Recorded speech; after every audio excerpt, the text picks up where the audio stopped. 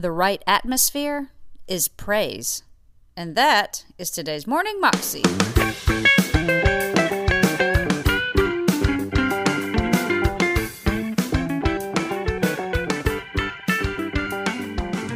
Welcome to the Morning Moxie Show. I am your host, Alicia Sharp. And today on the show, we have Jentezen Franklin. And he is with us for a 3-part message. And he's talking to us about living a good life, keys to living a great life, the right life, not the wrong life. And we can do that basically by praising God and keeping the right attitude. And it's a really great message, and it's very encouraging because I know a lot of times we can get in these downward spirals and these funks, if you will, and these ruts and in these places where we're just stuck. And, you know, God really wants us to praise Him. And that's the key to life, really, is to praise God even in the midst of the mundane, in the midst of the hard, in the midst of the difficult, in the midst of the sad, in the midst of the happy, like to continually praise Him and be thankful and have an attitude of thankfulness. Here's Jentezen. I'm going to teach you today a message on keys to living the right life. Because you can live your life and live it wrong, or you can live it right.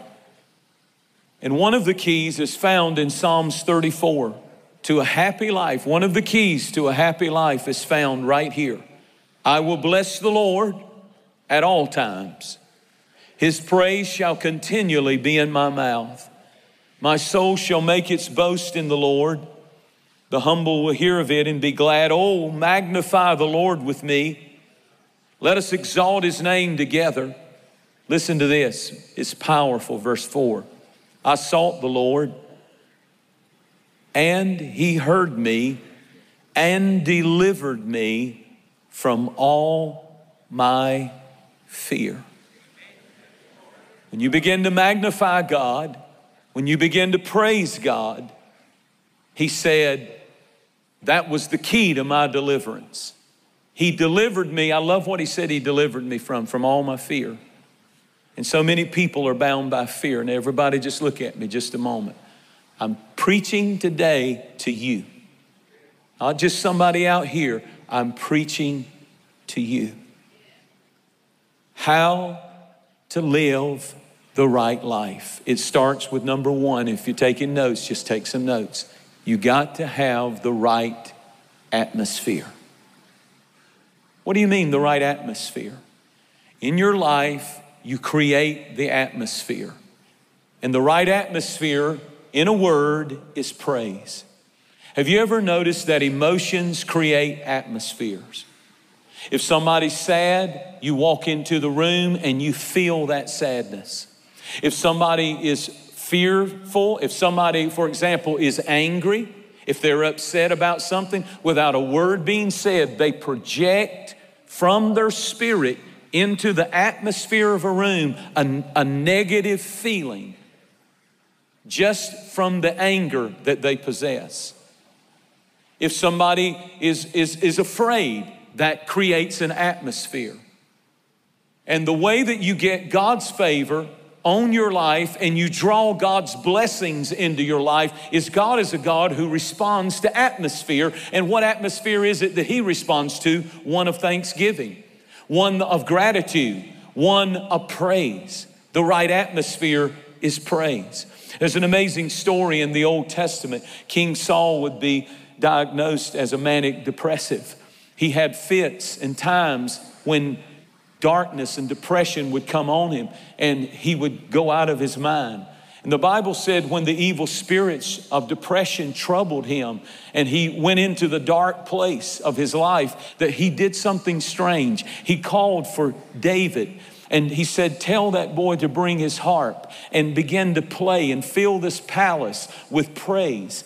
And as David would play his music while that king was sitting on his throne in depression, in darkness, in the sorrow of life and hopelessness. As David would play, your Bible said the evil spirits departed from Saul and he would come back to a place of of peace again in his life. And all David did was fill the room with praise, and it changed the atmosphere of the palace. That story is in your Bible.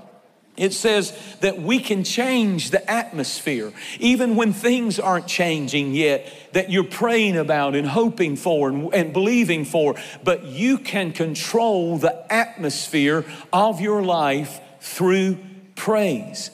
When you understand that, you have to ask the question, what is the atmosphere of your life?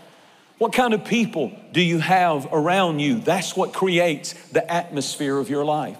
Are they negative or are they positive? Are they faith-filled or are they fear-filled? Because the people around you create the atmosphere of your life. Not only that, what kind of music do you listen to? What kind of things do you fill your mind with? It creates the atmosphere. And God is either drawn to the atmosphere or He withdraws from certain atmospheres. And He's looking for an atmosphere of gratitude, of praise, of thankfulness. Then I want you to see something else. You've got to have the right energy source. If you're fighting the flesh, issues that you're dealing with the flesh, you're just fighting against yourself. When you've got problems and you've got challenges and you've got addictions and you're trying to fight the flesh with the flesh, you're going to lose because the flesh is the flesh. We don't fight in the flesh. We have to have a supernatural energy source. And the supernatural energy source of the believer is the power of the Holy Spirit.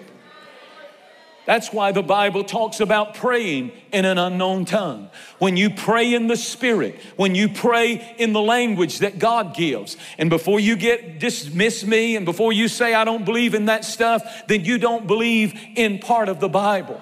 Because the Bible said when we speak in 1 Corinthians 14, when we speak in an unknown tongue, we speak not unto men, but unto God. We bypass the natural mind. We bypass your opinion, anybody else's opinion. And when you pray in the Spirit, you go to God. The Apostle Paul said, I thank God I speak in tongues more than you all. Yet when I do it, I don't get up in an audience and I don't confuse people. But in my prayer life, the Apostle Paul said, I pray in the Spirit. I pray in an unknown tongue. He said, don't forbid speaking in tongues. He said that in 1 Corinthians 14. But religion will say you can't have that. Oh, it was in the upper room. It happened in Acts chapter 2. It happened in Acts chapter 19. It happened in Acts chapter 10. It's talked about in 1 Corinthians 14, but you can't have that now. But that's religion. I'd rather believe what God says. And when you pray in the Holy Spirit, when you pray in that unknown tongue, listen to me, it's the believer's energy source. Suddenly, the Bible put it like this in Isaiah, with stammering lips and an unknown tongue will I speak to my people. Listen to this. And he said, it'll be a refreshing. It'll be a refreshing. It's an energy source. It's where you get your strength from. I want you to understand that the Holy Spirit not only is a person, but He has a mind to think and He has a mouth to speak. And Romans 8 said, when you don't know how to pray, the Spirit Himself wants to pray through you, and He wants to pray the perfect will of God. If you pray in the perfect will of God, we know He hears us. How do you do that? You get baptized in the Holy Spirit. You get filled with the Holy Spirit. America needs to be filled with the Holy Spirit. It make you love everybody. It wouldn't be any race issues if we'll get full of the Holy Spirit. We'll love one another. We'll be for one another. We'll encourage one another. There's too much hate. There's too much flesh. We need the power of the Holy Spirit back in our lives again. He's our energy source. That was Jentezen Franklin, and you can find that clip on YouTube if you search under Jentezen Franklin, Keys to Living the Right Life. You can also find out more information about him at his website, jentezenfranklin.org. Hope you have a wonderful day, and I will see you again tomorrow. God bless.